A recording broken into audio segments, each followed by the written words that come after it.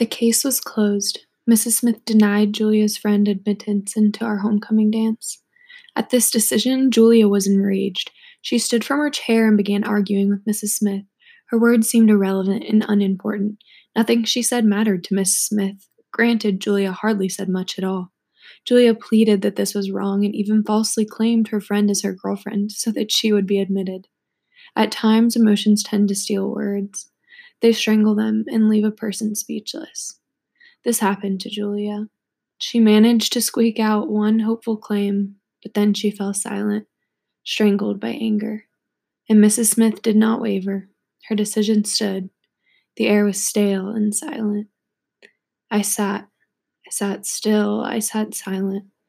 I didn't believe it was my place to intervene. Honestly, I really didn't want to either. I didn't know why I didn't. I just knew that I didn't. I wanted to have a desire to say something, but I didn't. My true desire was that I hadn't even heard the conversation at all. There was a wall that separated me from the stand, and I was glad for it.